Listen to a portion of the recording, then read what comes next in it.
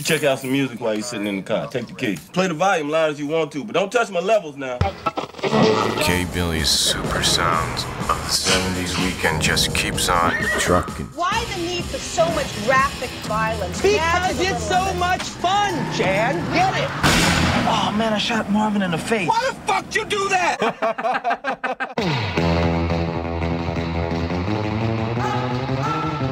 Welcome, ladies and gentlemen, to another episode of Adam's Top 10. Today, with me, I have two very special guests that are joining me all the way from Cambridge, Ontario. Their names are Chris and Jake. Say hello, Chris and Jake. Hey, Galloway. Thanks for having us. Appreciate you having us on the Viewers Cut. Yeah. Well, and just so if anyone's asking, their full names are Jake Eagle, which is one of the coolest names I've ever heard. Yeah, that's and brilliant. Chris Montero. Yeah. How are you guys doing today? What's going on in Cambridge? Nothing. Just been watching Tarantino movies nonstop. Yeah, all month. Well, you spoiled it. I was gonna tell everyone what our topic was. Now everyone knows. But they also probably read the little snippet that's gonna be posted on all of our platforms. So I guess it's not really a spoiler. But yes, Jake informed you all we are talking Quentin Tarantino in all his glory, and I couldn't have thought up two better people to talk Tarantino with. You guys are my Tarantino experts. Chris actually introduced me to Quentin Tarantino in film school, where we met each other in 2010. I believe it was Reservoir Dogs, because I don't think I'd heard of Quentin Tarantino. I don't think I ever saw a movie beginning to end. And I know you're a huge fan of Reservoir Dogs, and I believe we watched it in your dorm room. I think I'm like 99%. Because I would have just got the Blu-ray with Pulp Fiction, because I remember watching Pulp Fiction a couple times on Blu-ray. Yeah, so I'm pretty sure we watched a lot of movies, and I think that was one of them. So Chris and we both met in film school in 2010 in Thunder Bay, and Jake is a good friend of Chris, and that's how I met him through Chris. 2 years later, I believe, at The Dark Knight Rises. Is that correct, Eagle? That's it, the little indie film, Dark Knight Rises. Yeah, that little small film. I think it did pretty well. And I was going to ask you, Jake, do you remember the famous quote that I said to you? Because it obviously left a huge mark, because we're still friends today. Yeah.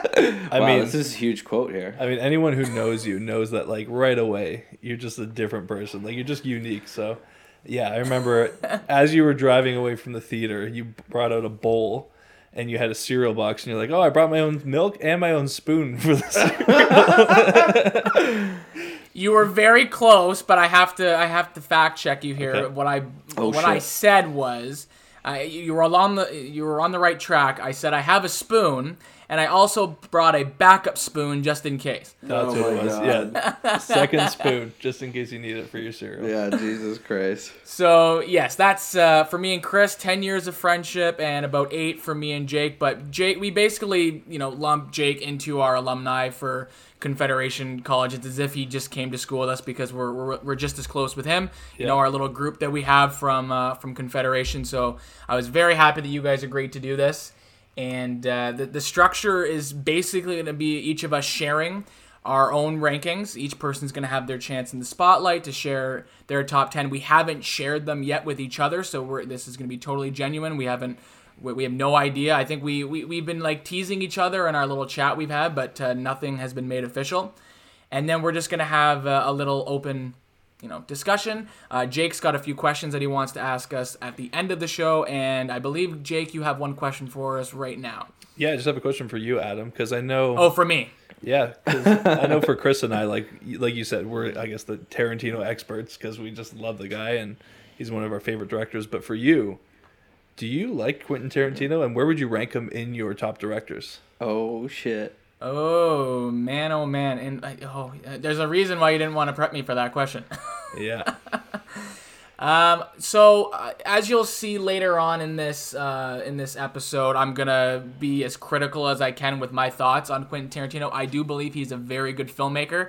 He's not one of my favorites, and I would say I love some of his stuff, and some of his stuff I don't. Like I said, I'm gonna explain later.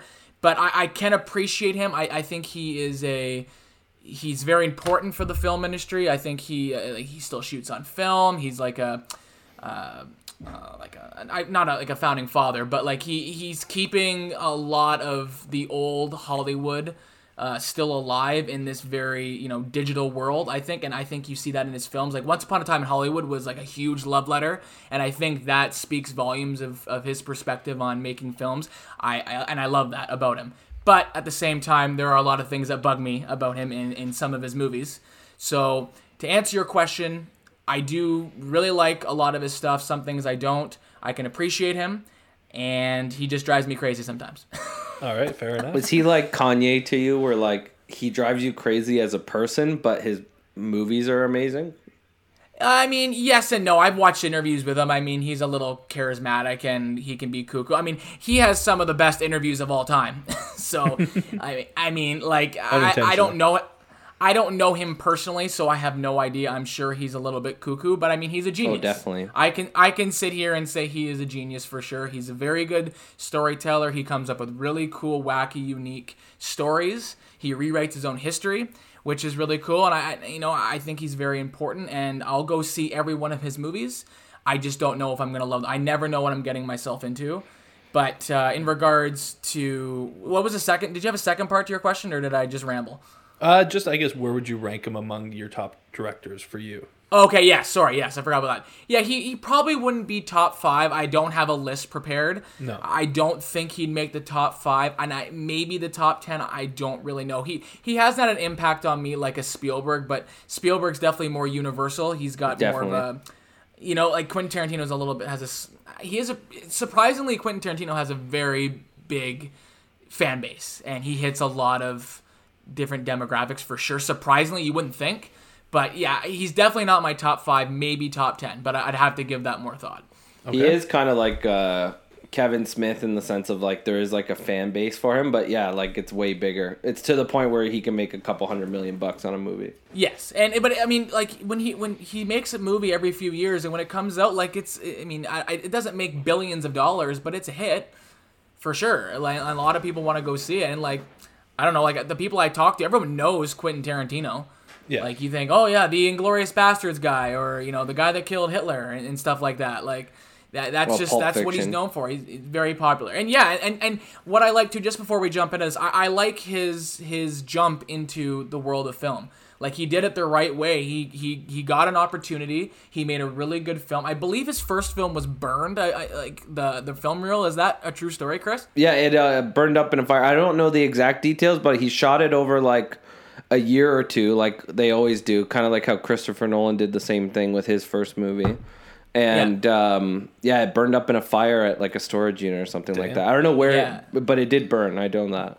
Yeah, and so he jumped into the scene with this independent film. Reservoir Dogs was huge, and then Pulp Fiction was even bigger, and it got the attention of the Academy of Motion Picture. He won an Academy Award for Best Screenplay. So I like his story, and I like what he does with young filmmakers. I believe he had a huge impact on Eli Roth, getting his foot in the door. So there's a lot I really do like about him, for sure. He still works a lot with him, too. Yes, and that's what I think he's going to do. I think he keeps saying that he's only going to make 10 films, and if he actually does, do that, I think he's going to spend the second part of his career helping young filmmakers. I think he's going to produce a lot. He might still write screenplays. He might just be done directing. I don't know if he's going to actually do that. He's kind of a bad producer. If you look at a lot of his producer credits, there's a few good ones in there, but I would say it's mostly crap. Yeah, there's not too many memorable films. Yeah, he's a weird producer. For a guy who makes such great movies, his producing credits are kind of lame. So I'm very interested to see if the 10th film is his final film. I don't know. I could see him doing it, but I could also see him not doing it. So I have really no idea what he's going to do. But to answer your question in that long-winded response, I appreciate the hell out of him. He's very vital to the film industry, and I will go see every movie he makes. So we're going to jump right into our top 10s. And Mr. Jake Eagle has asked or volunteered to go first. So I'm going to pass. Wait, I got a question before you go into your list. Oh, God, here we go. What was Chris your and his first questions? What was everyone's first Tarantino movie? Oh, so Gallo, yours was Reservoir Dogs, right? Just like I was saying before, I believe Reservoir Dogs was the first. So for me, I actually got into Tarantino based off Robert Rodriguez. Because when I was a kid, I used to love watching Desperado and Once Upon a Time in Mexico. Yeah. And Tarantino was like a little cameo in there. And then obviously watching Sin City and stuff, it just kind of led me to Tarantino movies. And the first one that I ever watched was Pulp Fiction. Oh, When I okay, was right probably on. 13 or something like that. And it was just like, what is this movie? It just made no sense to me. But I kind of just got drawn into the allure after that. And then I think not too long after that, Inglourious Basterds was in the theaters. And Oh, true. yeah, Right on. that was like the one that really stuck with me. Oh, so that's why you love that movie, eh? I like that movie a lot too, but I think it's gonna be at different spots on each other's list. That's fair. What was your first Tarantino film, Chris? It was Kill Bill 2. My uncle Kill gave Bill me 2? I know my uncle used to give me like piles of burnt DVDs back in high school, being like, "Here's all the latest movies," and so one of them was Kill Bill 2. And so I watched it. I was like, "Oh my god, that was such an amazing movie! I got to see the first one." And then I kind of just like watched it. I was pretty young at that point. Like I was like early high school, like grade 9. However, Yeah. how old are you in grade 9? Like 14, 15, something like that. And then mentioned to my uncle, a different uncle, I was like, "Oh, I watched Kill Bill 2. It was amazing." Yeah. And he goes, "Oh, you got to watch Res Dogs and Pulp Fiction." So then I went to the DVD store, that old ancient store. The and, DVD store. yeah, I went to HMV at the mall, and like that's how cool we were. Yeah. And I got 2 for $20 DVD selection of Reservoir Dogs and Pulp Fiction, and on our way down to Florida and on a road trip, I watched them both on a portable DVD player, and I was like, "These are amazing." But I'm sure he'd be horrified to know I watched his movie for the first time on a 7-inch portable DVD player. Yeah, I If you remember ever meet him, you have to tell him that story. Oh, definitely. when I was a kid, I remember my mom's boyfriend had both Kill Bill 1 and 2 on DVD. And it was like the forbidden movies. Like I couldn't watch those ones because I was too young, right? I had no idea what I was in for those ones. Yeah, Django was the first one I saw in the theater. I didn't see Inglourious Basterds in the theater. Oh no! Oh man! Well, if it came out in 2009, I hadn't even seen Reservoir Dogs yet. Oh, that's fair. Okay, so we are going to dive right into our top 10 rankings, and Mr. Jake Eagle has volunteered to go first. So I'm going to pass the baton to you, Jake. The floor is yours. Give us your list. Okay, so I'm going to start with number 10, which Please is do. obviously Death Proof. Death Proof, the characters in this movie just aren't very interesting. There's really only 2 scenes that matter. This the middle car crash scene and the end with the car chase. I mean, those scenes are spectacular and obviously gruesome and all the stuff that Tarantino does. But other than that, I think the movie itself is just intentionally done bad, and it doesn't really have much of substance for me. It's kind of just a weird offering from Tarantino. For number 9, I'm going to go with Jackie Brown. And while this movie does have a great soundtrack and some good performances from Robert Forster and Sam Jackson, there's just way too many dry spots in this movie.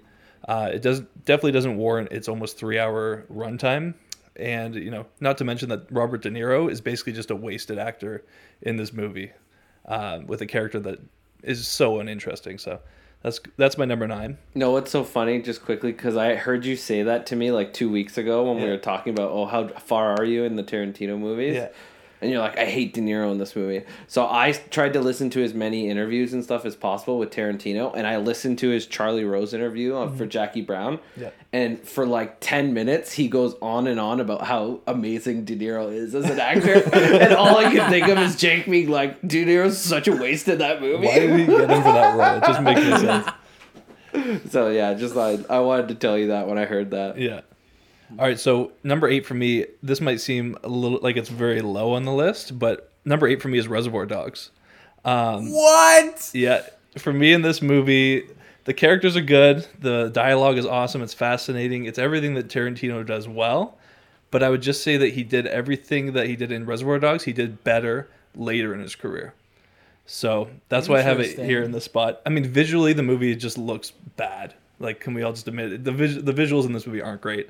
And for me, the soundtrack was a big part of this list. So the soundtrack, and that's good with the super sounds of the 70s, but it's nothing spectacular. So, oh, wow. You really shat on that movie. I'm a little heartbroken. Sorry, guys. For me, number 7. Because you made it sound like, do you like it still as a movie? Oh, yeah. Okay. Oh, I mean, I like all these movies other than maybe Death Proof. So, okay. Like, if I got to give the top 10. Eagle, the door's right behind you, Eagle. Yeah. I knew it would be controversial. So I know, no. Well, you were going hard on that movie. I was like, oh, he sounds like he really doesn't like that movie. No, I mean, look, that movie sets the tone for what Tarantino's career is. And obviously, I'm sitting here because I love Tarantino, so there's nothing bad about it. It's just, I think, again, what he did in that movie, he did better later on. No, but like you said, like Death Proof is like the one movie where you're like, I wouldn't care to watch that ever again. Never. Okay, cool. Just kind of, I guess, more or less that. So this was actually going to be in the number 8 spot, but it moved up a little bit on the list after my last viewing. It's Once Upon a Time in Hollywood. An all-star cast, a premise, and a time period that's awesome. That's going to be perfect for Tarantino. How could it not be great? And somehow he found a way to not make it amazing. But I think that there's a lot to love about Once Upon a Time in Hollywood. The performances from Leo and Brad Pitt are just unreal. And there's some big scenes in the movie that just kind of make up for its slower pace. The one big thing the big problem I have with it, though, is that if someone didn't know about the story of Sharon Tate, they'd be very confused watching that movie. So Yeah. all right, that's going to lead me to number 6, which is Kill Bill Volume 1. The movie is a stark contrast from the Tarantino movies of the 90s. The visuals are just amazing. I think it's because of Robert Richardson as the cinematographer. But this is the start of, I think, a new era for Tarantino. And it's got a great blend of styles and genres. It's clearly a passion child for Quentin. Like at the beginning it says, brought to you by Q and U. So I think he spent a lot of time making this movie, and it really shows. And obviously the soundtrack in it is wicked. Number 5 for me is Hateful Eight. Not Tarantino's most flashy movie, but the whodunit mystery style in this movie is awesome. I think it's just a better version of Reservoir Dogs to me, like the storyline. There's plenty of twists and turns, and there's brilliant performances from tons of Quentin Tarantino's regulars. Character actors are just popping up all over this movie and making great roles, and every piece of dialogue in that movie means something. Number 4 for me is Pulp Fiction. This movie will go down in cinema history, regardless of where I put it. This is his most iconic movie. I'm putting it at number 4, though, because for me, it's just not my favorite. But, the narrative structure in this movie has been copied so many times, but it's just never been matched. The characters are probably Tarantino's brightest and most memorable, and it really just stands on its own in history. There's minor points for me deducted because there's a few really bummer scenes in the middle of the movie. So number 3 is Kill Bill Volume 2. I think that all the fusion of styles that began in the first one continue, and it's just an awesome finale of bloody revenge. There's moral dilemmas all throughout, well-written subplots, and it really just picks up where number 1 leaves off. But I'd say the biggest differentiator between number 1 and number 2 for me is the performance of David Carradine. I think he really makes that movie. So for me, number 2 is Django Unchained. So finally going full spaghetti western, Tarantino is just completely unleashed in this movie. He's obviously got an interesting story. It's just an epic movie, and I think it's the movie that really means a lot for pop culture. The music is awesome. The performances are greater, especially in the later half of the movie. It is a long movie, but I'd say it's pretty close to a masterpiece for me. And that leads me to number 1, which is Inglourious Basterds. Not only does Christoph Waltz deliver the greatest acting performance ever in a Tarantino movie, but the film just encapsulates everything that's brilliant about Tarantino. His script writing, the music choices, everything. I think that this is the movie where he does everything he does well and leaves out the corniness in other parts of movies that, people maybe don't like as much. If someone had never seen a Tarantino movie and they asked me which one they have to watch, I would say Inglourious Basterds. That's true. I get that. The non-corniness side of it. Yeah. Eagle, I just want to say that was beautiful. I loved every second of that. It was as if you were in front of like a class and you were reading like an essay to the class.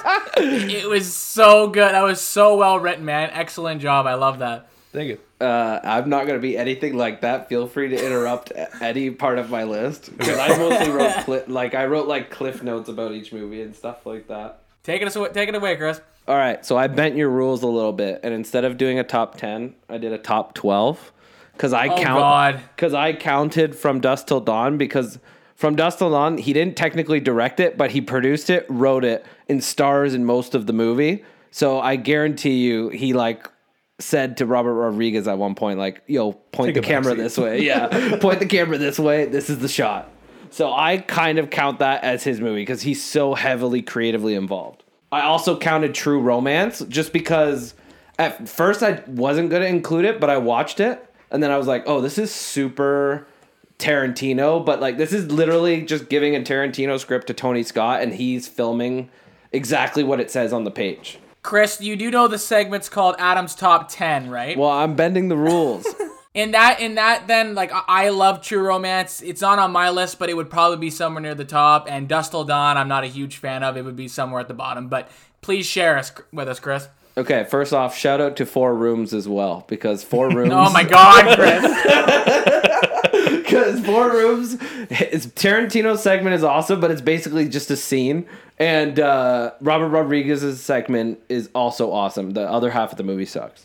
What about Natural Born Killers? Are we going to include that too, Chris? You know what? I was debating it, but the reason why I didn't is because Tarantino is only credited with the story by credit and not with the screenplay credit. So I didn't even bother watching it. If he had written the screenplay, then I would have watched it. Okay, number 12, Jackie Brown. That movie was so boring. Jackie Brown, I will never watch again. Like, the soundtrack is great, but to Jake's point, De Niro is just like doing nothing but smoking pot and sitting on a couch. I listened to a bunch of interviews and QT said that like he knew he couldn't follow up Pulp Fiction with another movie that was basically like Pulp Fiction 2. So he said he purposely made like a slower paced movie to just be totally different from Pulp. So to that degree, I get it. But at the same time, I don't care for this movie. I think if it weren't for Sam Jackson, this movie would be almost unwatchable. He's like the only person I cared about throughout the whole movie in terms of like every scene he's in. But it is also the first Tarantino movie I would say that's actually shot well, because the DP for his other movies, his Pulp Fiction and Res Dogs, I didn't like that DP. I think he did a terrible job lighting wise for Res Dogs and Pulp Fiction. Like watching it now, I haven't seen like the whole Tarantino universe in like probably a couple years. So this is almost like my updated review of every movie. And I've never really noticed until now that Res Dogs and Pulp Fiction, the lighting is terrible. Yep.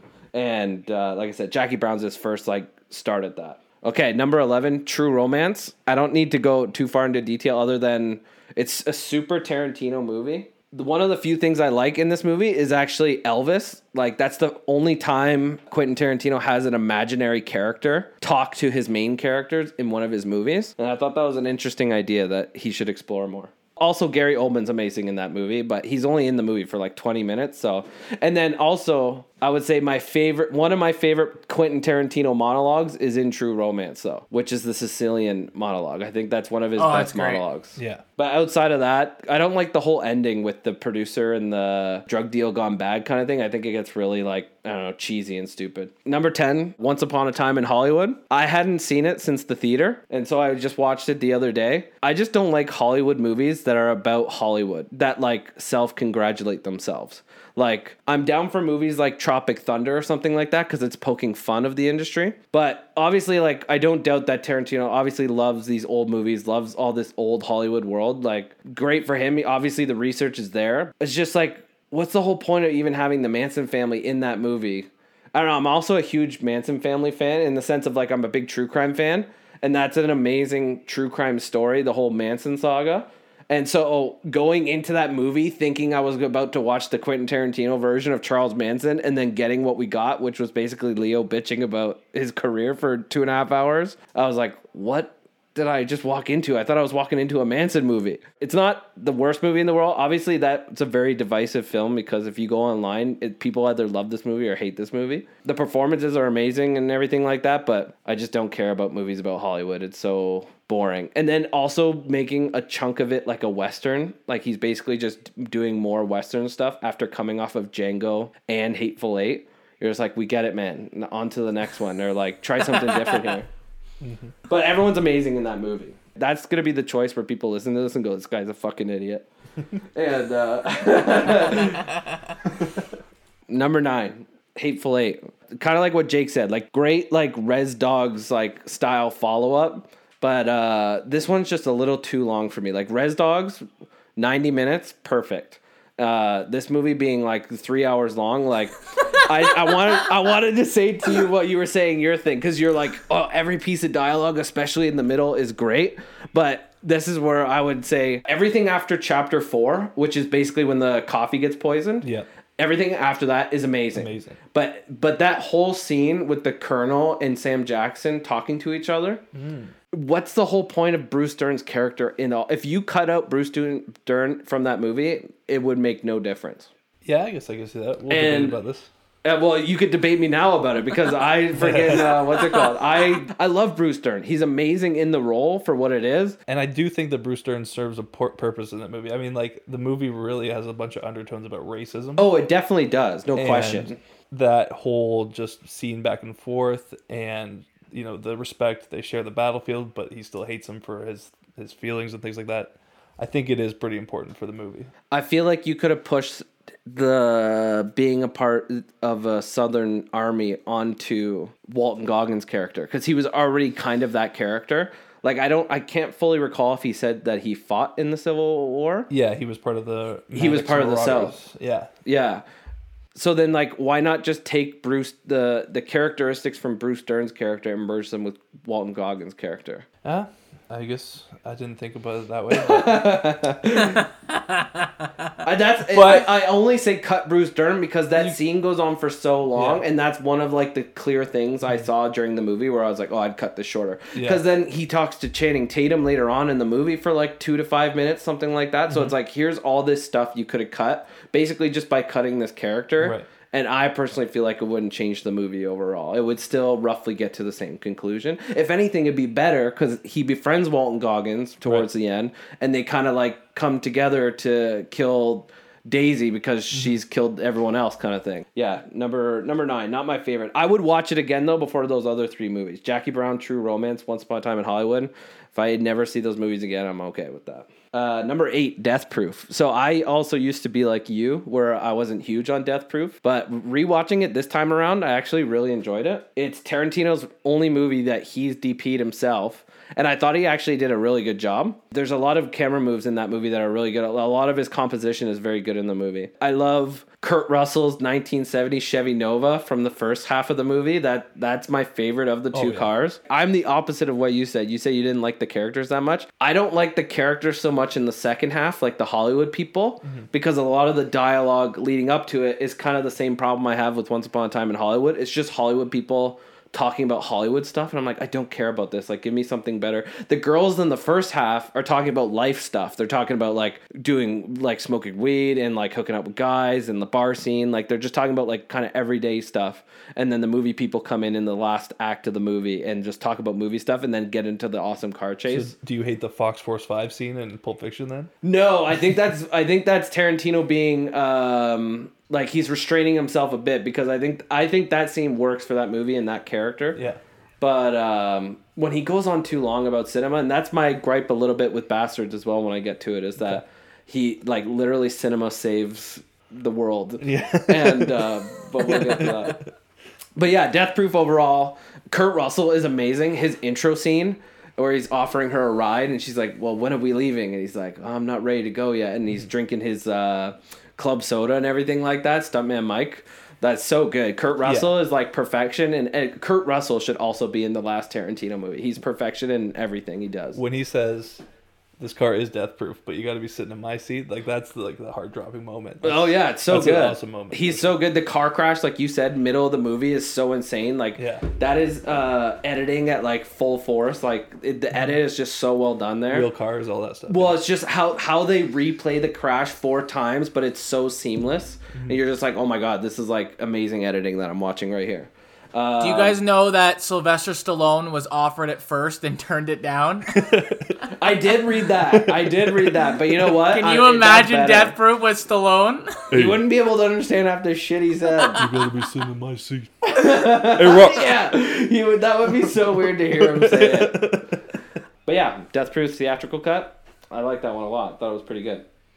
All right, number 7, From Dusk Till Dawn.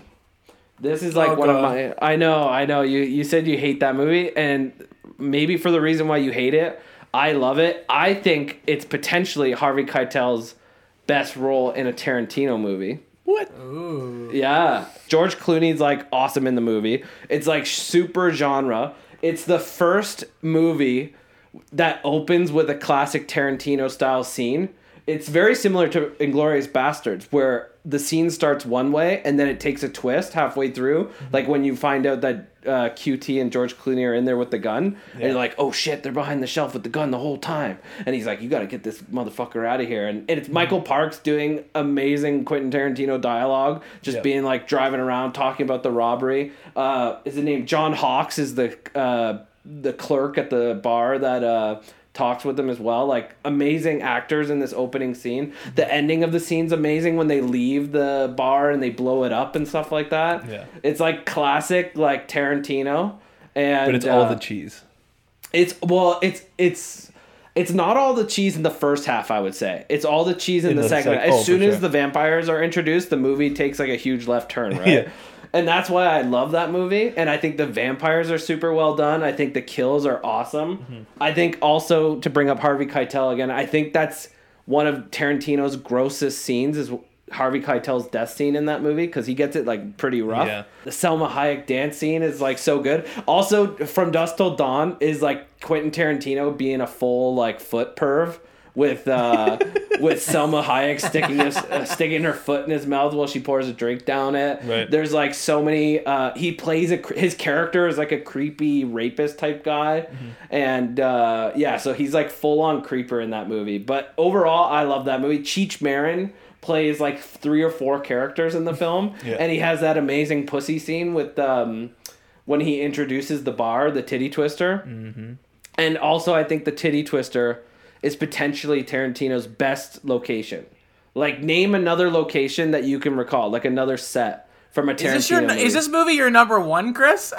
No, this is number 7. Okay, wait. It's better than Big Daddy's Plantation in Django Unchained. See, Big Daddy's Plantation, that's an amazing sequence, but there's nothing memorable about that set. Name a set that is memorable, like a location. That location's pretty good. But it just looks like every other plantation they go to in the movie. I guess so. Anyway, From Dusk Till Dawn. We're getting off track here. Amazing Tarantino film. Like I said before, he basically did everything on this movie besides friggin' direct it. And we all know that he probably had a heavy hand in directing. So I love this movie. Number 7. Number 6. Reservoir Dogs. That's also pretty low. What was it for you? Number 8? 8. Okay, so that's pretty low. So it wasn't that low for me. I love Reservoir Dogs. What? You have 12 movies. That's right. I do have 12. That's true. So I guess in the equivalent. Yeah, that's true. Love Reservoir Dogs. Harvey Keitel's amazing in this movie. You can definitely tell it's like low budget just based on like the locations and like I said, the lighting. The lighting is so bad in that movie. Because I looked into it and it's basically because the Polish cinematographer he hired for that movie, who then shot Pulp Fiction and shot his segment of 4 Rooms as well, uses a higher grade film. Do you remember ISO stuff at all from film school, Galloway? Yep. So he shoots, the average movie now that shoots on a digital camera shoots roughly around ISO 800. This guy shot Res Dogs and Pulp Fiction, as far as I could find out, at ISO 50. Because he wanted less grain on the film stock to make it look as sharp as possible.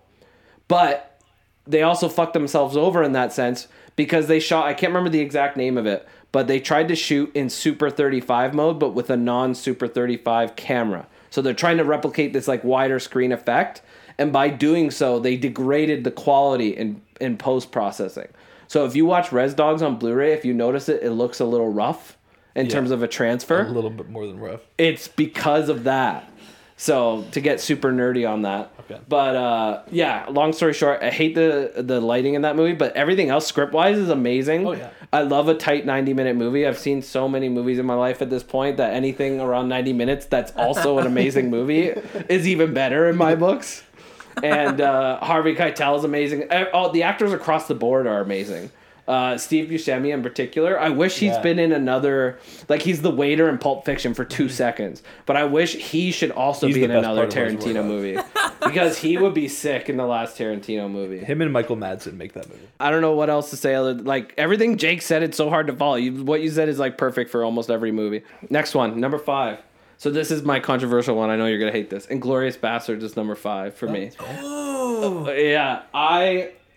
Also love I love all these movies, and I love this movie as well. It's an amazing movie. I think it's his best looking movie. Like what you said, I think it's his most accessible movie for sure. Like anyone who's not familiar with Tarantino, that's probably a good one to introduce them to, because it's the most like a normal movie than his it's like a other single, ones. like when a musician releases an album. Yeah, you can like all the indie cuts, but like that's he like the doesn't have single. as much cheesiness, like you guys said, or like winking at the camera kind of genre stuff going on in that movie. Yeah, but it's still an amazing film. I love Tarantino, but like when he talks so much about movies, like he goes on that whole 20-minute scene or whatever it is with Shoshana and Zoller outside of the cinema.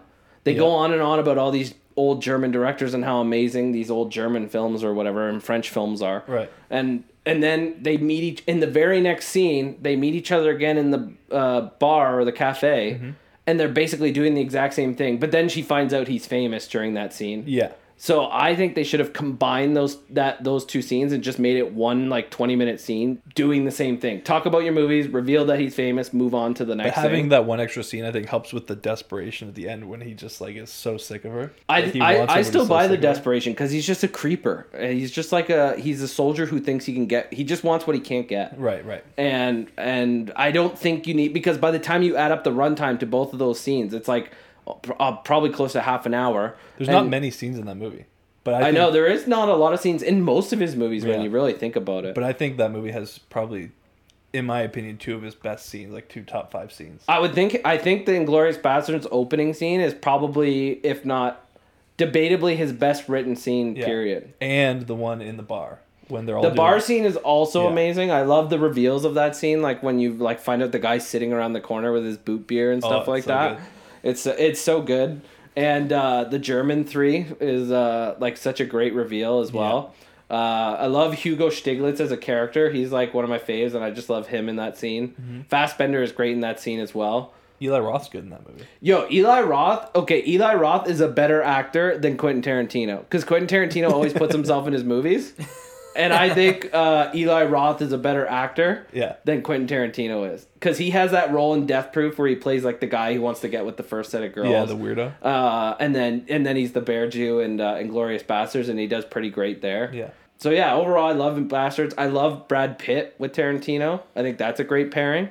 Christoph Waltz is obviously amazing in that movie as well. So Tarantino is very secretive about if he uses CGI or not. And that's one of the few Tarantino movies you can watch, and it's very clear there's one CGI thing in that movie. Do you know what it is? Hitler's face off? No, that's makeup. That's like a doll that they shot. It's the cows in the opening scene.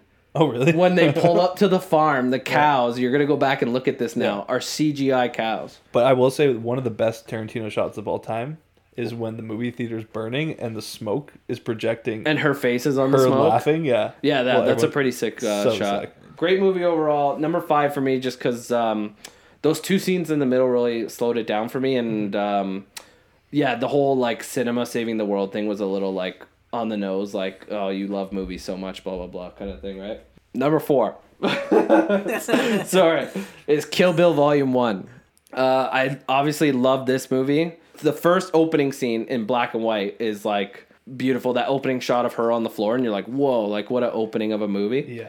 And then the second scene right after the credits is her fighting Vivica A. Fox. Yeah. I can't remember what her character's name is. Copperhead or something like that. Is her assassin code name? Mamba. Yeah, because she wanted to be Black Mamba, but I believe she's Copperhead. Right. And yeah, the second scene in the whole movie is her fighting her, and you're like, what? This movie's amazing. And it just keeps going. No, for me, after watching Jackie Brown and then going into Kill Bill, I'm like, is this even the same guy who made this movie? Yeah, it's like, so good. It's like such a step up. It's like he was just like, oh, this is how you make a movie. Well, this is the first movie that Bob Richardson shot for him, and you can clearly tell the difference. But yeah, he's Kill Bill cinematography's amazing. Oh, I love when he's wiping the blood off her face at the very beginning of the movie, and his name. Do you find me sadistic? It says Bill on the handkerchief that he's wiping her with, and I'm like, oh, what a great touch to an opening scene. Yeah.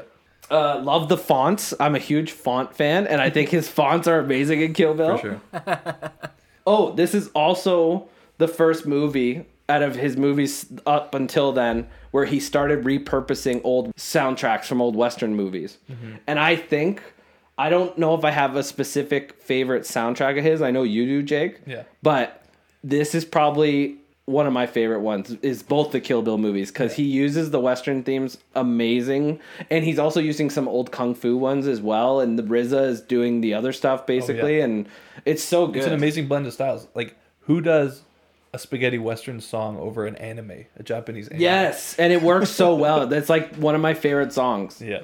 I love when she goes to see Hattori Hanzo in the bar. That whole scene is great. But then after that, there's like a little bit of a lull. And it's in like every Tarantino movie. There's always like a 10, 20-minute lull somewhere in the middle. Right. That you kind of like are like, okay, come on, pick up the pace. And then his third act is always amazing. And also something I noticed to be like super nerdy about it, and I wonder if this breaks down to script pages as well, is most of his third acts are 40 minutes long. Like the scene starts and it plays out for 40 minutes. Like Kill Bill Volume 1, the fight at the end of Kill Bill, that's a 40-minute sequence. The cinema scene at the end of Inglourious Bastards is a 40-minute sequence. The third act of Once Upon a Time in Hollywood, like once they come back from the plane, that whole thing is roughly 40 minutes long. Right. So I just thought that was an interesting correlation between all his movies, that his ending things are always roughly 40 minutes in length. They play out very slowly, and like he lets them breathe. It's not like a superhero movie where it's like a 5-minute CGI filled fight and then we find out who wins at the end of that kind of thing. Yeah. No one would accuse Tarantino of doing too much editing. All right, so Kill Bill Volume 1, that's number 4 for me. All right, number 3, Pulp Fiction. To be honest, I think I would have put Kill Bill above Pulp Fiction, but I thought you guys were going to make fun of me.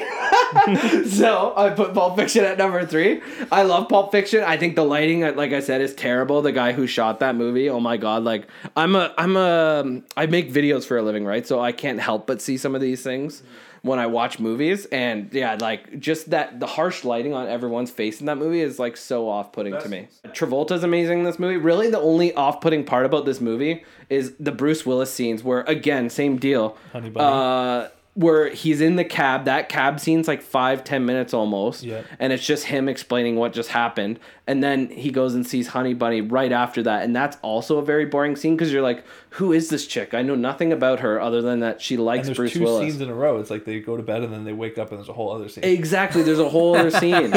So I think they easily could have cut the taxi scene. Yeah. Get him into the hotel, into the motel right away. Figure out his watch is gone. Exactly. I easily think you could combine all 3 of those scenes. Yeah. I think you could. I think so. Because those are the scenes that slow the movie right down for me. But then it picks right back up after that. Yeah. Cinematography wise, it's pretty. Other than the lighting, it's pretty nice. He keeps the camera on a Steadicam a lot, which is interesting because he uses a lot of handheld. I didn't realize how much handheld is in Reservoir Dogs. There's so much handheld. If the camera's not on sticks, it's being shot handheld. I thought that was interesting. Number 2, Kill Bill Volume 2. I love Kill Bill Volume 2. I think it is the perfect blend of Western and Kung Fu movie. Mm-hmm. That whole sequence at Bud's trailer, like everything with Bud's trailer is amazing. I did write down, I hate the font of that movie. That's his worst font of that movie. But his titles are so good. Like the whole Massacre at the Twin Pines sequence, the whole black and white sequence of her chatting with Bill outside the church and stuff like that is so good. That whole like first act of that movie is almost all in black and white. I love black and white. I love the training with Pai Mei. Training with Pai Mei, so many zooms, zooming in and out all the time. It's amazing. I love Pai Mei. And the reveal of L's eye being taken by Pai Mei is so good. Like so many good Pai Mei reveals, because then the end she also reveals that Pai Mei taught her the heart exploding trick, and you're like, Pai Mei is such a badass, dude. Yeah. And he's such a badass trainer. I love Pai Mei. Everything about Pai Mei in that movie is great. So good. I love Michael Parks in that movie as well as Esteban, but like his scene is kind of useless because it's kind of like a 5-10 minute scene of just him telling the bride where Bill is. Yeah. But it's like Tarantino just wanted Michael Parks to have a weird... Yeah, but Michael Parks is already the cop in that movie, so it's funny that he's this Spanish guy as well. I love, once he works with Robert Rodriguez, he has actors duplicate roles sometimes. Usually it's Michael Parks or something like that. They play like 2 random roles, something like that. Kind of like how Cheech played like 3 or 4 roles in From Dusk Till Dawn. They just hide it with makeup, basically. But yeah, Kill Bill 2, amazing movie. His chapter titles are amazing. Pai Mei is amazing. Amazing soundtrack. The whole trailer sequence and Taking Her Other Eye is amazing. And then like you said, David Carradine, David Carradine, if he was still alive today, it would be like, fuck, he needs to be in the last Tarantino movie. For sure. He is so good with his dialogue. He only has a couple scenes, but it's just... It just works. But his whole Kill Bill sequence, the whole wedding chapel sequence that he has at the beginning of Kill Bill 2, those opening scenes where he's talking to the bride outside the church and he brings his flute to the church and stuff like that. But it's so epic and so good. He's just sitting outside playing it and stuff, and she comes up and they have that great dialogue. Her eyes are highlighted blue in the black and white photography and stuff like that. Yeah, and Uma Thurman, obviously she's the lead role, but she's so good in that movie. Oh, Uma's amazing in that movie. Uma makes those movies. Michael Madsen is amazing as Bud. The reveal in the trailer sequence when her and Elle are fighting. Bud is dead already, and earlier on in the movie, he tells David Carradine that he sold his Hanzo sword as a fuck you, right? Because then it's revealed that he actually still has it in the closet, and you're like, oh, that's pure genius. All right. And now, I guess if you've narrowed it down at this point, my number one movie is Django. I fucking love Django. I think it's to what you said, I think it's a masterpiece. Everyone is just, Tarantino is just firing on all cylinders. The dialogue's amazing. The action's amazing. The cast, it's probably his best cast pound for pound if you really think about it. I don't know. It's tough. Once Upon a Time in Hollywood's pretty close, and Hateful Eight is also pretty close. Yeah. But Django, he literally has the tiniest role in that movie is played by someone famous. It's so good. Every famous person that has ever been in a Tarantino movie for the most part is in Django. Yeah. And he also he has James Remar play 2 roles in the movie. He has Leo in that movie is unbelievable. He's so good in that movie. The zooms are on full force. Can I just say I think my favorite shot in any Tarantino movie is in Django. Which one? When he's wearing all blue and he goes That's a great shot. To the Brittle Brothers. Yeah. And La Corsa starts playing. Yeah. Oh, it's just... Oh, it gives me goosebumps. I love that. I love the whole sequence with the Rick Ross song. It's so badass. Yeah. Jamie Foxx is amazing throughout... Everyone's amazing throughout that movie. What's it called?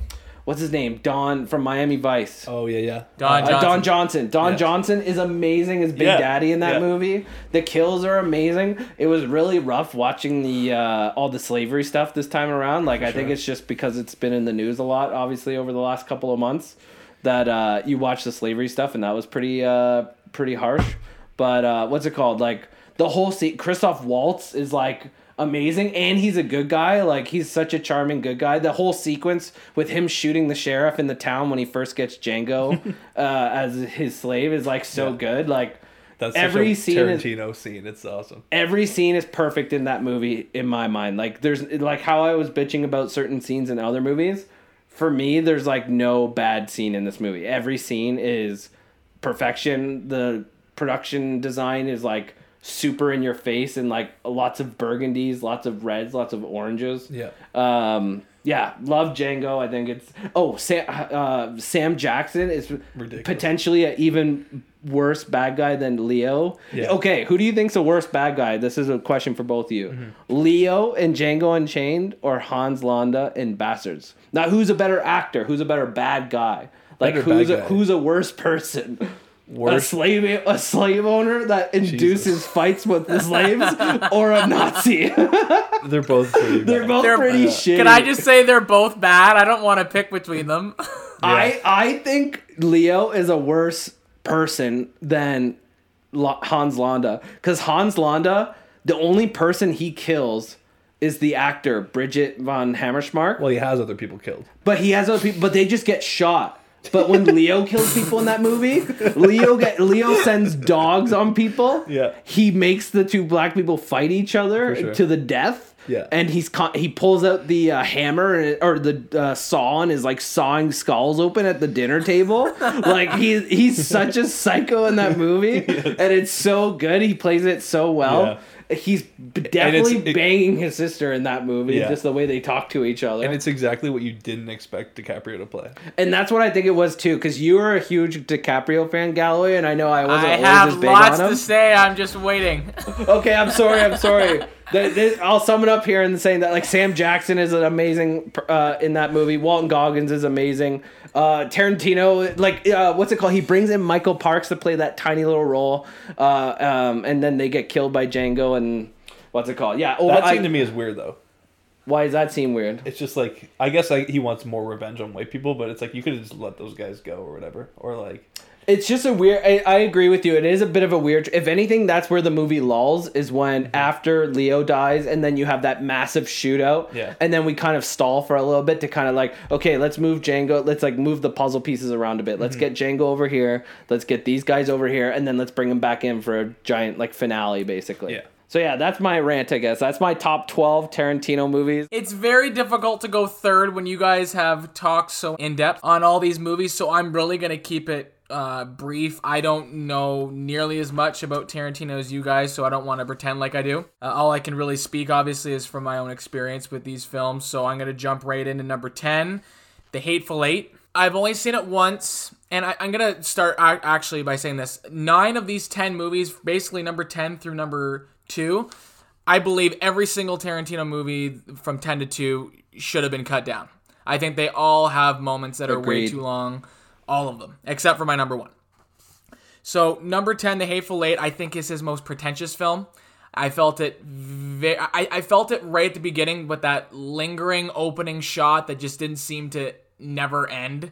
I don't know how long it actually is. Like, it's a beautiful shot, but it just kind of prepared me for what I was getting into this movie. I've only seen it once, so I can't... I believe that you have to watch movies twice before you can really have a good, valid opinion. But based on my one-time viewing, I didn't like it. The characters were interesting, but so many things carried on in the movie. I'm sure it is very well written, but it didn't keep my attention. And that's obviously very important in a movie when you're going to see it. There were a lot of characters, and I believe there are 2 cuts of this film. One is just under 3 hours, one is over. I think that's insane. 3-hour movies are very tough. Even Avengers Endgame, and with all this shit going on in Endgame, like, holy shit, 3 hours. And like It Chapter 2, I feel like there's this thing going on where like 3-hour movies are back, and it's insane. Like, yeah, 3-hour movies are way too long, man. I think it's like a thing to be like, oh, here's more movie, which means you're getting more bang for your buck. But it's like, no, cut it down, man. No. So, again, I don't know the movie well enough to pick out points of where it could have been trimmed. Chris talked about a couple.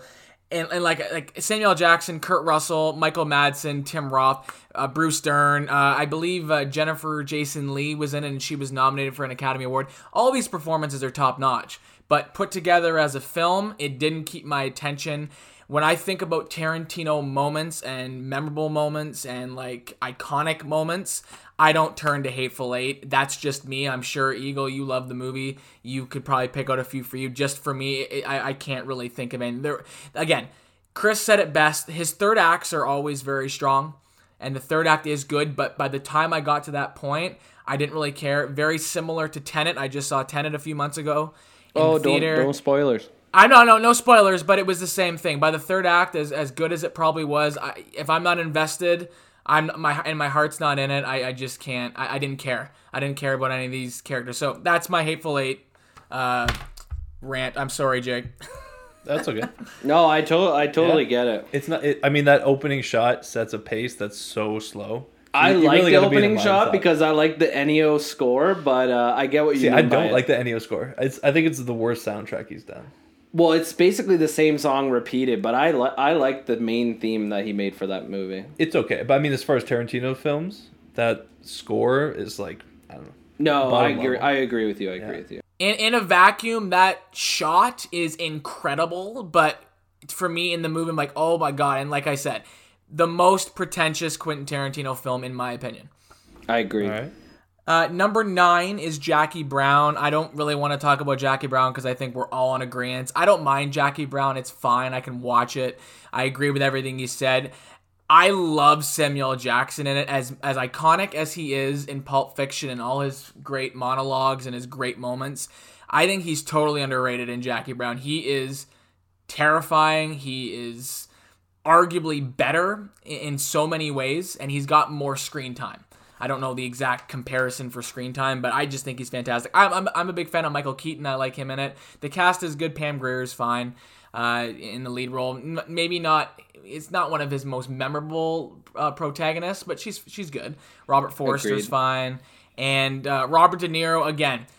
I agree with everything you said, but even Robert De Niro can turn nothing into at least something. He is that good of an actor that at least he was kind of entertaining. He had a couple moments, and I love the sequence in the parking lot with Bridget Fonda. Yeah. That whole, again, that's just a testament more to him as an actor.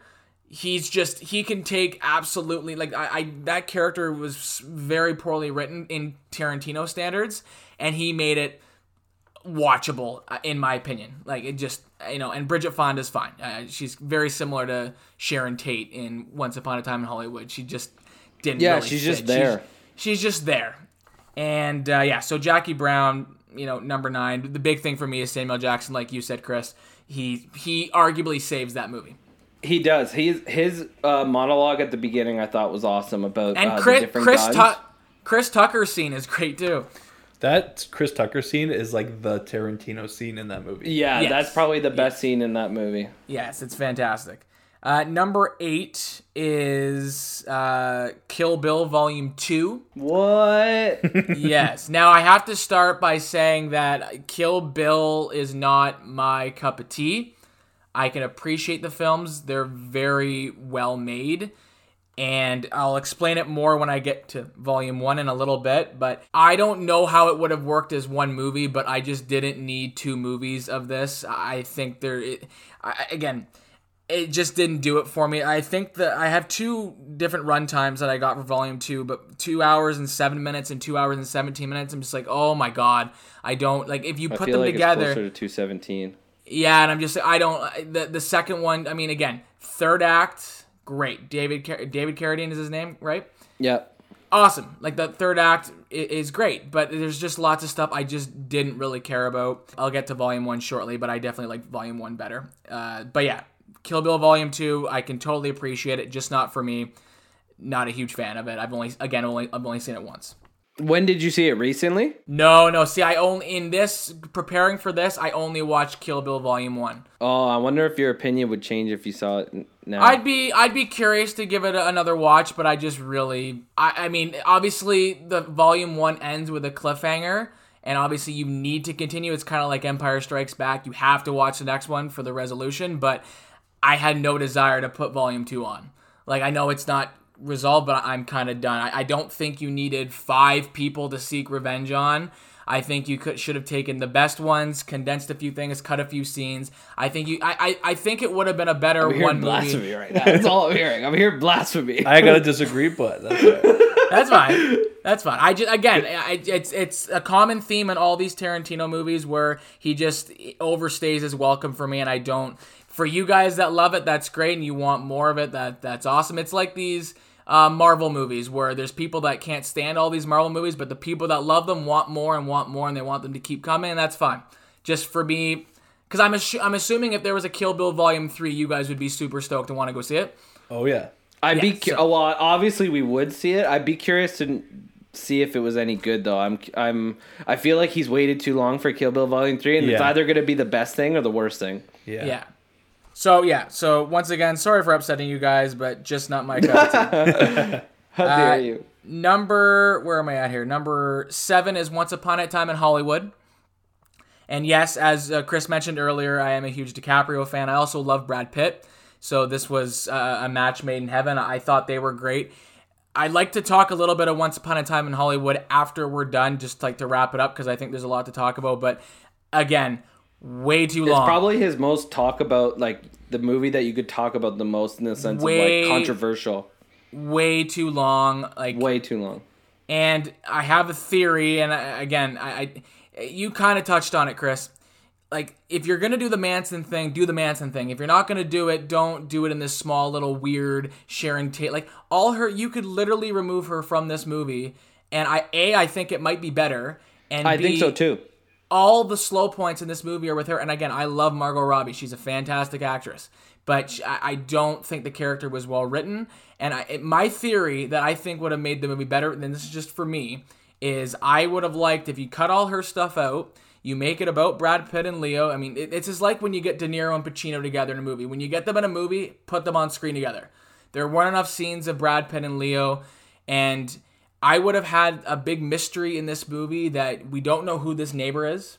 And they talk about it a couple times throughout the movie, like, they talk about this young and up-and-coming actress or whatever. We don't quite know what's going on. And then it's revealed in the third act that, oh my God, Rick Dalton lives next door to Sharon Tate. Oh shit, it's the Manson murders. And then you just have a similar third act. Now, me saying that cuts out the great scene that happens at the Spawn Ranch. Yes, which is a great Tarantino scene. Oh, that's one of the best scenes in that movie. Don't get me wrong; it's fantastic for sure. But I don't think the structure of this movie worked. I think there was too much going on. I think he bit off more than he could chew, and I couldn't focus on. You just have all these things going on. Like you could actually make a case that Brad Pitt is the lead character in this film, and I don't think he was supposed to be. I don't think he was supposed to be, and I think I would have rather a Brad Pitt Leo. Lead with them and have your side character, like keep Kurt Russell, keep all your side characters. I just think the Sharon Tate thing made it convoluted, and every time we went to her walking to the movies and watching her movie, as well of shots sequences as they are, I was just sitting in the theater bored. I'm like, I can't. And I knew it coming in. Once I knew the runtime of 2 hours and 40 minutes, I'm like, oh, okay, so we're going to get one of these things again. So that's my thought with that. I think that I don't really like the direction you went with it. Again, there's a lot of great stuff in it. Music, set decoration, cinematography, performances, all great. But I need more tunnel vision with Quentin Tarantino. I think there's just way more for me. Again, I'm only speaking for myself.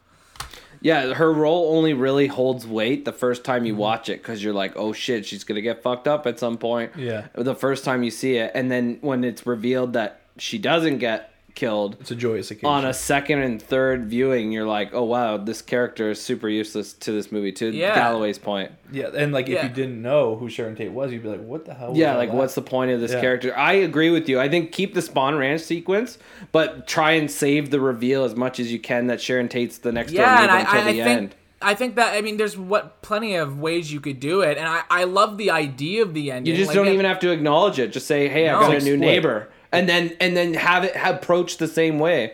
Like, be like, oh, I got a new neighbor. I haven't met them. Yeah. And then Jay Sebring comes and introduces himself and says, hey, come meet my neighbor, Sharon Tate. And it's like, what? It would be like... I think it'd be great. It'd be like an M. Night Shyamalan twist. Yeah, that's exactly what it would be. It would like be an Split. I think it would make the ending more effective because if you know the Manson story going in, especially I know it pretty well... Mm-hmm. I liked the ending. Obviously, the finale is one of the highlights of that movie. But at the same time, when it was done, I was like, "What the fuck? That was useless." Like, why was the whole point of the Mansons in that movie? For me, though, I would say that is like the most well shot Tarantino movie. You're not wrong. I think you're pretty close. There's lots of aerial shots. There's another CG shot in that movie as well. The airplane near the beginning of the movie, the Pan Am airplane is, I believe, a CGI airplane. Isn't there an airplane in Kill Bill too? There is, but it's clearly shot old school. Like it's a little model shot in front of a fake sky, and you can tell that. But with Once Upon a Time in Hollywood, it's a CG plane. Weird. So yeah, that's my Hollywood rant. I was shockingly a little bored, which was disappointing. So that's kind of, I'm like, again, I look at that, you should be able to trim 30 minutes off that movie, and that's not a good sign. Oh, and the dialogue in that movie is such a low point for Tarantino. Yeah. It's just all about Hollywood again and how it's jerk-offy. It's like, oh, remember when this happened on Bonanza? Who the fuck remembers Bonanza? It's a real childhood nostalgia trip. Yes, it's super nostalgia movie for him. I totally agree, 100%. Number 6 for me is Death Proof. I believe this is right around the same spot you guys both kind of put it. I had mine at number 8. I had it at 10. Yeah, I had mine at 8, actually. Oh, yeah. I was looking at Chris's list. I didn't even look at Jake's list. Sorry, I know. You put it at 10. Oh, I guess mine's 7 if you take out From Dusk Till Dawn. Yeah. So Death Proof for me, I agree with everything Jake said, But again, that's the reason I liked it. I think I like the idea of going to the theater to see Quentin Tarantino having more fun. Kurt Russell bumps this movie up.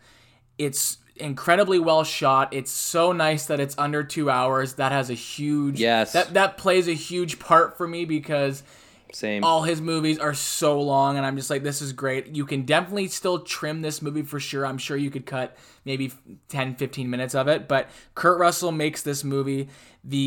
I like all the girl actresses in it. Definitely the first group is arguably a little bit stronger, but I like, what's her name? Rosario Dawson. Yeah, she's great, and I liked the kind of shift, Kurt Russell's like the ultimate man. He's alpha, he's tough, he doesn't take shit, and then he just totally gets his ass kicked from there, and it's fantastic. I think it's great, and the car chase scene is unbelievable. And what's her name, the stunt double that was in Kill Bill? Zoe Bell. Yeah, Zoe Bell.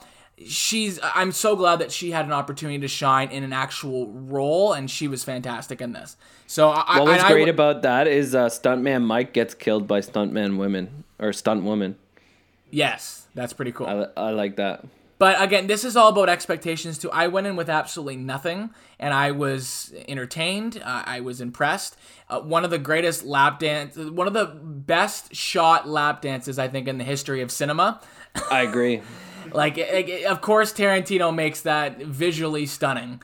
There's so many shots of girls' butts in that movie. Like, he's constantly shooting the butts of the girls and feet. And their feet. There's so many feet shots. And what we didn't talk about in Hollywood is how many feet shot he has, but they're all dirty. It's almost like him winking at the camera, being like, "Oh yeah, remember my feet shots? Yeah. Well, here's some dirty feet." Yeah. But so many feet shots in Death Proof, and so many shots of butts in Death Proof. Okay, so number 5, Kill Bill Volume 1. Again, huge part for this is under 2 hours. Fantastic.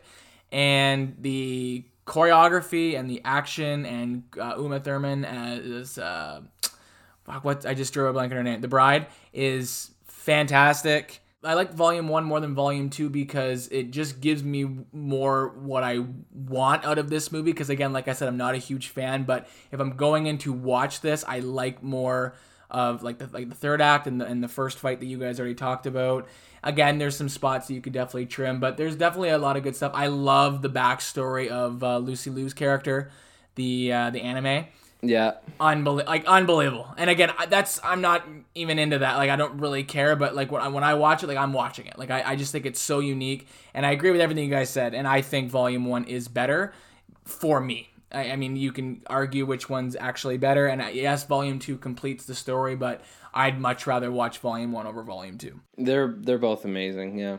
Number 4 is Pulp Fiction. Very similar, I think. I think Eagle had number 4 and Chris had number 3. So we don't really need to talk about Pulp Fiction anymore. I agree with everything you guys said. You can definitely trim some maybe 15, 20 minutes. You could easily trim off that movie. I think it's a little bit too long, but John Travolta's great. Samuel L. Jackson's great. Bruce Willis is great. Again, I agree. You're right where you said you could cut that film. I think the film would benefit from that.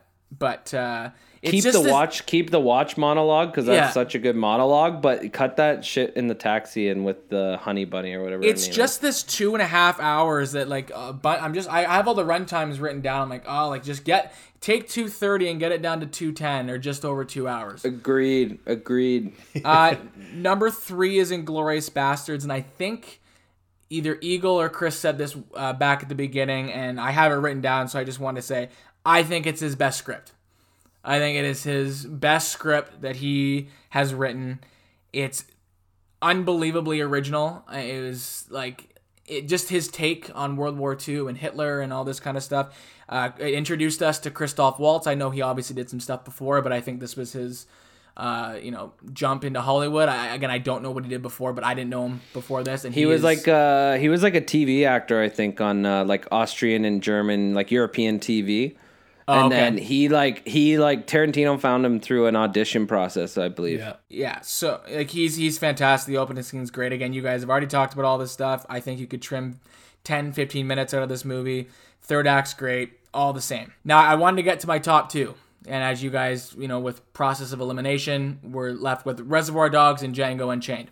And I just want to say, Res Dogs is pretty high for you. yes, and it's going to shock you. So number 2 is Django Unchained. Ooh. Oh, whoa.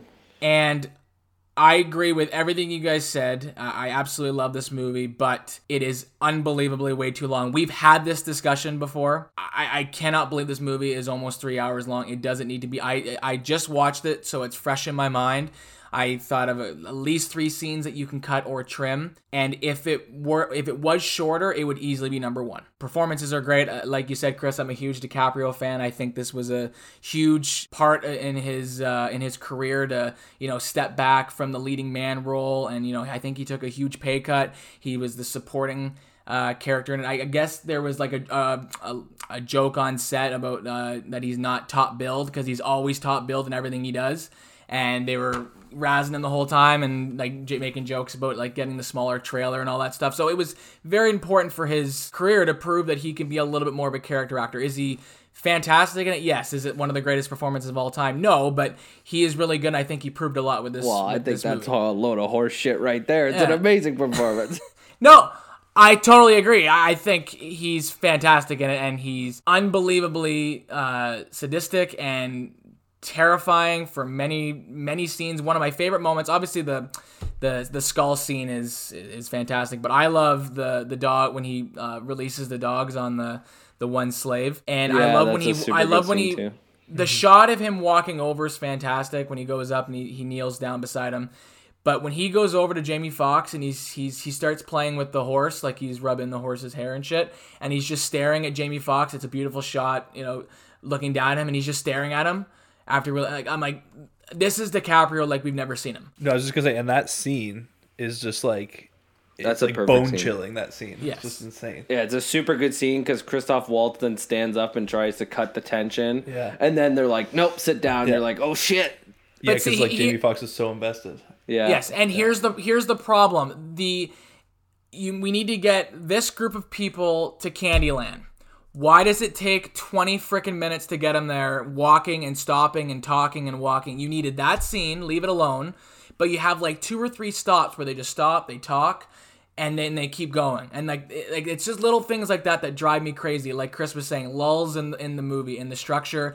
I want to keep the momentum going in these movies, and I like I was saying to Jamie when we were watching it, it's amazing, it's boring, it's dull, and then it's back to amazing, and then and then the ending. And I've told you guys this a million times. The movie should not have went on for 30 minutes after Christoph Waltz and spoiler alert, when Leo and Christoph Waltz, if anyone listens to this, I hope you almost have to put a spoiler alert at the beginning. But amazing, like gutsy call, killing your 2 best characters in this movie, in my opinion, Christoph Waltz and Leo. You kill them off within 30 seconds of each other, and then you have this great action scene. Oh, the movie still has 20 or 25 minutes left. And I'm like, oh my God. Like, and even I honestly asked Jamie's opinion. She's like, I don't know where this is going exactly. And again, you get stuff out of it, but Tarantino's scene was totally added in, as cool as it is. Totally breaks the structure of the movie. I don't know why the movie had to keep going. I think it should have ended 10, 15 minutes after. Let Jamie Foxx have his moment and kill everyone, but he has his moment. Then we go back, he's a slave again, he has got to break out again, and then he goes back. And even the ending, I was saying to Jamie, like, just to show how Tarantino likes to linger on things. Like, he's on the horse starts playing, he spins around, he starts doing this thing with his feet. The movie just won't end. Like, there's so many moments. There's only one scene in Django that I think you could cut shorter, and it's the scene right after the giant shootout where Sam Jackson's, like, explaining what they're going to do with him. And then they end up just selling him back into slave trade. Right. Yes. And because that was such a real thing that happened, I don't think you that's like the one scene I think you could cut. Is just that whole scene, because just cut right to him being in the slave cage or whatever. Yeah. Because like we get it, they put him back into slavery, and that's like that's what the whole movie 12 Years a Slave is about how awful it is to get put back into slavery. Right. So I agree with you. You could cut that scene, and it would cut at least 5 to 10 minutes, give or take. Yes, and I mean, you get him walking back. He goes to a house or something. It just keeps lingering. Like Tarantino, gets his stuff. He doesn't seem to like. You're at the 2 hour and 20-minute, 30-minute mark of a movie, and you're still lingering on things. And Hollywood is worse. I mean, but I don't think this movie needed to be 2 hours and 45 minutes. And if it was trimmed down and condensed, it would hands down be my favorite Tarantino film. I absolutely love it. Everything that's amazing in this movie is Tarantino at his absolute best.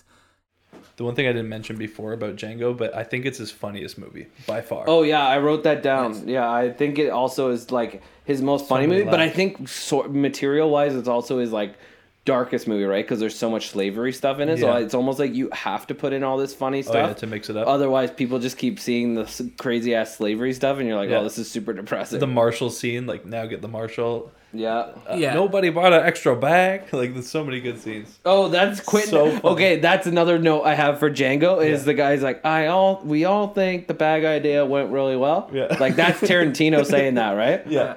I think that's Tarantino's best role in a Tarantino movie. Putting a bag on his head. With the bag on his head, be like, we all did pretty great. Like he plays a funny, like just side character. Yeah. Like his role, I like his scene in Pulp Fiction, but like.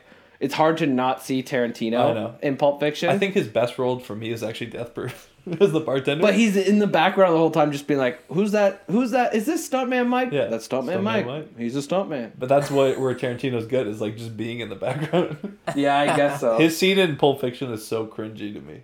Tarantino scene? Yeah, it's like cringy. Like super cringy. Like you can tell he's not an actor and he's acting with like two great actors. Yeah. But he always wanted to be an actor. If you listen to all this like interview stuff, he came at filmmaking because he wanted to be an actor. Yeah, and that's why he tries to put himself in so many of his movies. Like he said to, what role was it? Oh, I'll have to find it. He wanted to be a certain role in a movie, and he just couldn't play. Oh, he wanted to be the De Niro part in Jackie Brown, and he said he wasn't old enough to be the part, so that's why he got De Niro. But imagine Quentin Tarantino. He didn't want to be in it, so I got this Robert De Niro guy to well, he said he was too young for the part, so he hired De Niro. But I think the original grab was the original person was Stallone, actually. Stallone was supposed to be that role. Oh god! And what's it called? I can't remember why, but he turned it down, so they got De Niro. Weird. Stallone has made some interesting career choices. He turned down 2 Tarantino movies, but he starred in Stop or My Mom Will Shoot and Rhinestone. And don't forget Spy Kids 3D. Yeah. Oh man. Anyways, number 2, Django Unchained. I love it. Just you need to trim it down a little bit. But again, and I'm not a huge fan of Jamie Foxx normally, and I like him in the role. Samuel Jackson. Again, everything you guys said. I think Tarantino at his best, but my number 1 is Reservoir Dogs because I think it is the best paced film of his. Obviously, it is his first. I don't go into it expecting to look the nicest or be shot the nicest. He was an independent filmmaker. It's not supposed to look good. We've all made films. They're not there. I mean, I look at it and say this is a really well constructed film. It's original for its style or for its subject matter. Essentially, it's a robbery movie. You don't actually see the robbery. The characters are fantastic. He takes something that could have very easily been boring and he makes it very intriguing, and that's why I love it. The way I picked my list was what would be if I had to put on a movie, what would be the order I'd put them in? This is pretty much the order I would put them in. Just because I think Reservoir Dogs, again, I like the nostalgia to it as well. I like that it was his first movie. It's what made him big. It's what got him recognized. And I just think it's a really entertaining movie. But no, it doesn't look the best. It wasn't shot the best. But I mean, if Reservoir Dogs was his best shot movie, then he's been shooting like shit for the last whatever, how many long it's been since '93. It's not the shooting. The shooting's fine. The composition's fine. It's the lighting that bugs me because the shadows are so harsh on the face. And generally, when you're lighting faces, you want to light it with soft light to, make the face look pretty. And really, the only people you can light with harsh light is like models, because models are so naturally pretty that harsh light looks fine. But everyone has so many harsh shadows on their face in that movie. And like I said, I make videos for a living, so watching it this time around, it really was bugging me. The composition's great. There's some amazing shots in that movie. There's lots of handheld. That was one of the first things I noticed, was that like there's so much handheld in this movie, and Tarantino basically doesn't use handheld for the rest of his career outside of Pulp Fiction with the needle scene is handheld, and that's it. One thing that's cool about that movie is like, yeah, for 90 minutes you get so much character development. Where I feel like if he would have brought that script today to a network, they would be like, "Oh, hold on, we're gonna make a 5-part mini series about this. We're gonna make like a." I think you could actually make one about that. I haven't played the video game. They made a Reservoir Dogs video game, and in the video game, you actually do the heist. And I never played it, but I always heard it was a decent video game. And one line that I love in that movie, I think it's one of Tarantino's most slick little lines, is when they're like, "Did you kill anyone?" They're all talking about who they killed in the heist. He's like, "Just a few cops." He's like, "Oh, so no real people." Yeah, and I just think about that. It's great. It was the first one I saw. I love it, and yeah, I mean, what's nice about this is it seems like all three of us have our own picks for different reasons that are more important to us. Jake, you mentioned music. Chris, you mentioned the look and the lighting and the shooting and stuff like that. And apparently for me, it's just movies that are short. No, I'm with you on movies that are short though. Like when you're like us, where you've seen so many goddamn movies at this point. By the time you're in life, any movie that's over 2 hours for me at this point, it's like you better be good, otherwise you're wasting my time. Yeah. Yes. So I agree with you, especially with a movie like Hollywood, where you're like, oh my god. But the last 40 minutes is also the best part of the movie. So that's the hard part too. That just comes down to structure because I mean, like I said, in a vacuum, you can watch the last 40 minutes and absolutely love it. Tarantino is full of that in all of his movies. He's always got amazing scenes, but to me it's like I gotta get there. It's gotta be paced well to reach that point and care about what's going on. And Django's the closest, and that's why it's number 2. And like it's all marginal. Like Inglourious Basterds and Django to me are very close. It's not like they're astronomically different. Like a lot of these are Django to me is one of those movies that I could throw on anytime. So could like if you said right now, let's throw Django on, I'd be like, yeah, let's do it. Sure. See, yeah. so would I, but I'd have the fast forward button already for a few scenes. That's the reason. Yes, I don't need to see them walking for 20 minutes to Candyland and stopping and talking and stopping and talking. I would say another disappointment with Django, even though Django's my favorite, the disappointment of I find Candyland isn't as exciting of a location. Like they kind of build up Candyland throughout the movie, like every slave knows about Candyland, this and that, blah blah blah, and then they get to Candyland and it's just another plantation. It's just for how brutal Leo is. That's why. Oh, definitely is for that. But like I don't know. Ever since I watched these movies sequentially, right? Like in terms of what year they were released. Mm-hmm. So I watched From Dusk Till Dawn pretty early on, and they have the Titty Twister bar. And ever since I saw From Dusk Till Dawn, I was trying to compare that location for each movie. I was like, what's like the big standout location for this movie? Right. And to me, none of them just compared to Titty Twister. And like you have, like I said, you have so much build up for Candyland. Then Candyland ends up being nothing. What about the Orenishi location? The House of Blues bar is pretty sweet. Yeah. But like outside of it being kind of a Chinese bar, there's really like I love the Titty Twister because you have that great Cheech Marin monologue out front. Like it's literally all dazzled up with like a half naked lady on the front with all the bright Vegas style lights, and then on the inside, like the reveal of it being like vampire temple at the end is so awesome, and just the interior of the bar looks great, and how messed up that it gets when they start shooting all the vampires in it and stuff. Yeah, for me, like the thing that makes Tarantino movies great is the way that he creates brilliant scenes within movies, right? Like the script is obviously great and everything, but it's like those scenes that start off mundane and then end brutally violent, or like were the ones where you think they're gonna go, like the tension is rising and rising and rising, and then he subverts your expectations by not killing everybody in the room. Yeah, it's like those little scenes mixed with the soundtracks. The soundtracks are top notch. Yeah, so I think that that's really what makes a Tarantino movie unique, and also the fact that he blends these different genres. Like, I mean, how many big name directors are doing genre pieces? Like no spaghetti one. westerns and stuff, right? Yeah, like no one. Everyone's making like drama type movies, and he's making like kung fu cowboy movies that are awesome. He's willing to kind of make fun of himself as a director, right? Yeah, definitely. Mm-hmm. Like there's really no one else in Hollywood that's doing that type of stuff. Well, the whole feet thing, especially like I said in Hollywood, where it's like the feet are so dirty. Like I feel like that's like him being cheeky. Yeah. Like he takes so many leaps of faith, right? Yeah. I do have a few questions or 3 questions for you guys. So the three things that I found with all Tarantino movies, there's always bastard characters that are just like intimidating assholes. There's always big monologues, big epic scenes, and there's always an amazing soundtrack. So, in your opinion, first of all, Adam, who is the most intimidating Tarantino character? I couldn't come up with just one. I mean, almost every movie has multiple intimidating characters. Because my second answer is going to have to do with Leo as Calvin Candy, I don't want to say the same thing twice, even though I think he's very intimidating. Christoph Waltz in Inglourious Basterds is very intimidating. I again want to quickly just mention Ordell from Jackie Brown. I think he's extremely intimidating, a little bit more so than Jules. It's Jules, right, in Pulp Fiction? Yeah. Yeah, Jules. Like the tiniest bit more. And again, it's the same thing where I don't want to, keep...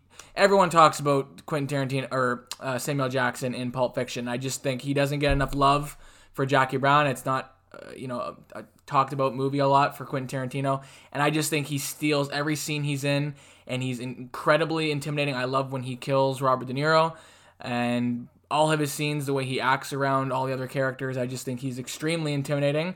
Is he the most? I really can't say that because there's a lot. I just wanted to mention someone that might not be mentioned. All right, that's fair. So how about for you, Chris? I would just say Leo. Like I said, like literally in that movie, he's like sawing friggin' skulls. He's sending dogs on people. He's making people fight to the death. He's just like the most fucked up Tarantino character in terms of everything he's definitely banging his sister because like just the way they interact with each other. So it's just his teeth are so disgusting and just like with the flick of a wrist he's like sending people on you kind of thing. Like he's great. Hans Landa's pretty great too because I like how Hans Landa comes into a scene pretending to be the nice guy neighbor almost and then all of a sudden it's revealed halfway through he's like this is turning around on you right now kind of thing.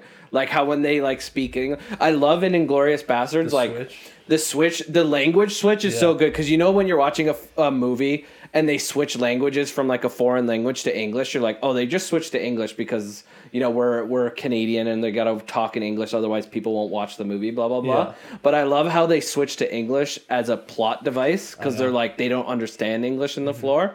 So that's so good. I love that. Hans Landa. Once he reveals that, that's a great turnaround for that character. For me, Colonel Hans Landa is the number one most intimidating character for me because when he's in a scene and he just stares at someone for a second, your heart drops. You're like, oh my God, what's about to happen? I said the wrong thing. Yeah. So just him. I mean, obviously the speech with the cunning of a hawk versus the rat and stuff like that. Yeah, it's like comparing Jews to rats. Oh my God! Like or even his interrogation at the end of Bridget von Hammerschmidt. I like his laugh when he asks, like, "Oh, how did you break your leg?" And she says, "Oh, mountain climbing." Yeah. And he has like that odd laugh, and they're looking at him like, "Why is he laughing weird?" And why he's laughing weird because he's like, "Oh, I just caught you." The only thing that breaks it is obviously the end when he's like super giddy about getting his deal done and everything. Yeah, that's a bingo. Intimidation kind of comes out of that. Yeah. So number 2, what is your favorite monologue in a Tarantino movie, Adam?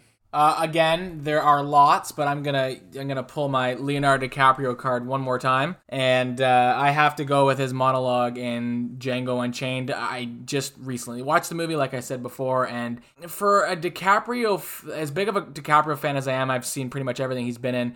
It is incredible. Just even from him sitting with Samuel Jackson in the scene prior, when Samuel Jackson mentions to him, and he almost doesn't believe it that someone has, one up over him, and then his real, coming to terms with it, and then when he walks in that room, I've never seen Leonardo DiCaprio like that. Like he steals the movie when he comes in. I think it's around 45, 50 minutes in the movie. I don't know the exact time, but he definitely is a steal. He steals scenes a lot in this movie. But when he walks in with the bag, he pulls out the skull, and you guys all know the scene. And it's one of Tarantino's best written scenes, and it's just incredible because just based on the reactions from everyone that's, he's got his assistant there, he's got Christoph Waltz, Jamie Foxx, they're just staring at him. And I guarantee you that a lot of it wasn't acting because, I don't know if you guys know, but DiCaprio had a very tough time with the language in Django Unchained. He was struggling at the beginning. Like, Jamie Foxx has told the story a million times, and Jamie Foxx had to pull him aside and say, man, like, I forget what his phrase was. He's like, it's just another Tuesday for us or something like that. He's like, we need this movie to be genuine. You have to go there. You have to be able to say this stuff. And I'm referring to like the N-word and that kind of stuff. Like he couldn't go there. And then he showed up one day and he was Calvin Candy. And I think that is on full display in that scene. And then as everyone knows, he did cut his own hand on the glass and he kept going. Like at the beginning of that scene, that's his actual blood hitting. It's the best acting I've ever seen by DiCaprio. Like he's fantastic in Gilbert Grape, but just how he plays off of what happens and he keeps going. And when she comes in and he puts the blood all over, like it's an incredible scene. I think it's the best monologue because it's terrifying. And I just, for me, for seeing DiCaprio like that, I'm just like, yes, that's top notch. For sure, and I was nervous about him being in a Tarantino film. I'm like, is this gonna work? And it did, and he excelled very much. So that's my number one. Well, he's great in Hollywood too. It's just like he is very good in Hollywood too, but it's just a different performance. Yeah, it's different. So, Chris, for you, what is your favorite monologue in a Tarantino film? I couldn't pinpoint my favorite, but I just wrote the ones that I like remember, like watching all Tarantino movies over the last month is Sam Jackson's gun monologue at the beginning of Jackie Brown. I thought was really good. That was like one of the best parts. Like when I put Jackie Brown on for the like a couple weeks ago and threw it on, and that monologue is one of the first things you hear in the movie. I was like, oh, maybe this movie's gonna be better than I remembered, and then it all goes downhill from there. What's it called? Like I said, True Romance, overall, I didn't like that movie that much. Like, if I never see True Romance again, it won't be the end of the world. But I do love the Sicilian monologue. Yeah. It's such a good monologue. I'll watch that over and over on YouTube all the time. But what's it called? Yeah, that's such a great monologue. It's such like a great scene overall. And but other than that, I don't care for the rest of that movie. And then I figured you guys were going to pick the Sam Jackson monologue from Pulp Fiction. So I picked... the Watch monologue from Pulp Fiction. I love the Watch monologue. I think I imagine a million theater kids have done that monologue in like a theater school because it's just so good. Like it's just like a nice little, like it's such a perfect scene where it starts off like harrowing, like this watch has been in your generation. And then the reveal of it being in the ass and stuff like that is so funny. And yeah, I just love that monologue. It's so good. For me, I mean, you could easily say the Pulp Fiction monologue, but really he's just reading a Bible verse. I mean, it's just the way he performs it. That's amazing. Yeah. But for me, and you probably don't even remember this scene, Galloway, but in Hateful Eight, there's a monologue where Sam Jackson has the 3 suspected perpetrators against the wall. Yes, I love that scene. And he's deducing who poisoned the coffee. The Mexican thing? Yeah, that's such a great reveal. Yeah, when he's like, you would have seen there's a sign that said no dogs and no Mexicans. And he took that sign down because she started letting in dogs. That's so good. I loved Damien Bashir in that movie. It's one of the better parts of that movie, too. Like, what are you saying, cabrón? All that stuff is so good. He gets all 3 of them to break. Which is amazing. Like, well, the first time you watch that, you realize that everyone's in on this thing. Because when the first time you watch that, you don't know who's in on it. Idea. You figure it's just one person. There's so many twists. But then pretty much 5 everyone's in on it except for like 2 people. Yeah, there's so many twists within about 5 minutes in that, in that monologue. So that's why, to me, it's my favorite monologue in a Tarantino movie. That's a really good one. That is super good. And so the third question is, Galloway, which soundtrack is your favorite of any Tarantino film? So I didn't do a lot of research in this, and I'm not huge on the music. I don't really know. I can't really give you one. The music in Kill Bill is... Now, are you talking about like soundtrack or scores? Like original scores there's only one score. Isn't it technically soundtrack with Kill Bill because he's using other people's music? Yeah, I think every movie he uses other people's other than Hateful Eight, and he has one song in Django by Neil. Yeah, Rick Ross. So Kill Bill stands out to me. I thought the music was fantastic. Django, again, these are the movies I just watched, but Django's music is really good. And I don't really have much else to say. I think the music's great and all those. Pulp Fiction, I believe, has pretty good music too. I haven't seen it in a while, but I love the Kill Bill music. I think the Kill Bill music is probably his best. As much as I love the Django soundtrack as well, because I've listened to the Django and Kill Bill soundtrack multiple times. Like I'll just sit and listen to some of those old Western themes because they're so epic. Oh man, I don't know. Those are both on like the same playing field for me. It's Django and Kill Bill because they're so good. For me, it was the exact same. It came down to Django versus Kill Bill. Yeah. I think if you put both Kill Bills together for soundtracks, that's what I'm saying. One. Yeah, if you put both Kill Bills together versus Django, they're like on the same level for me. They're so good. Yeah.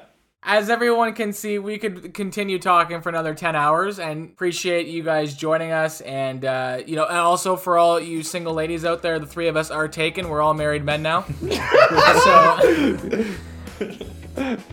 I know you all got hot and bothered listening to us bitch about Death Proof or whatever. But yes, thank you guys for joining once again, the Viewer's Cut, and I hope you guys stay safe, and can't wait to see you in person again. Remember that you can follow us on Spotify, Apple Podcasts, Anchor, and many other options. You can also follow us on Facebook and Instagram as The Viewer's Cut. Bye-bye!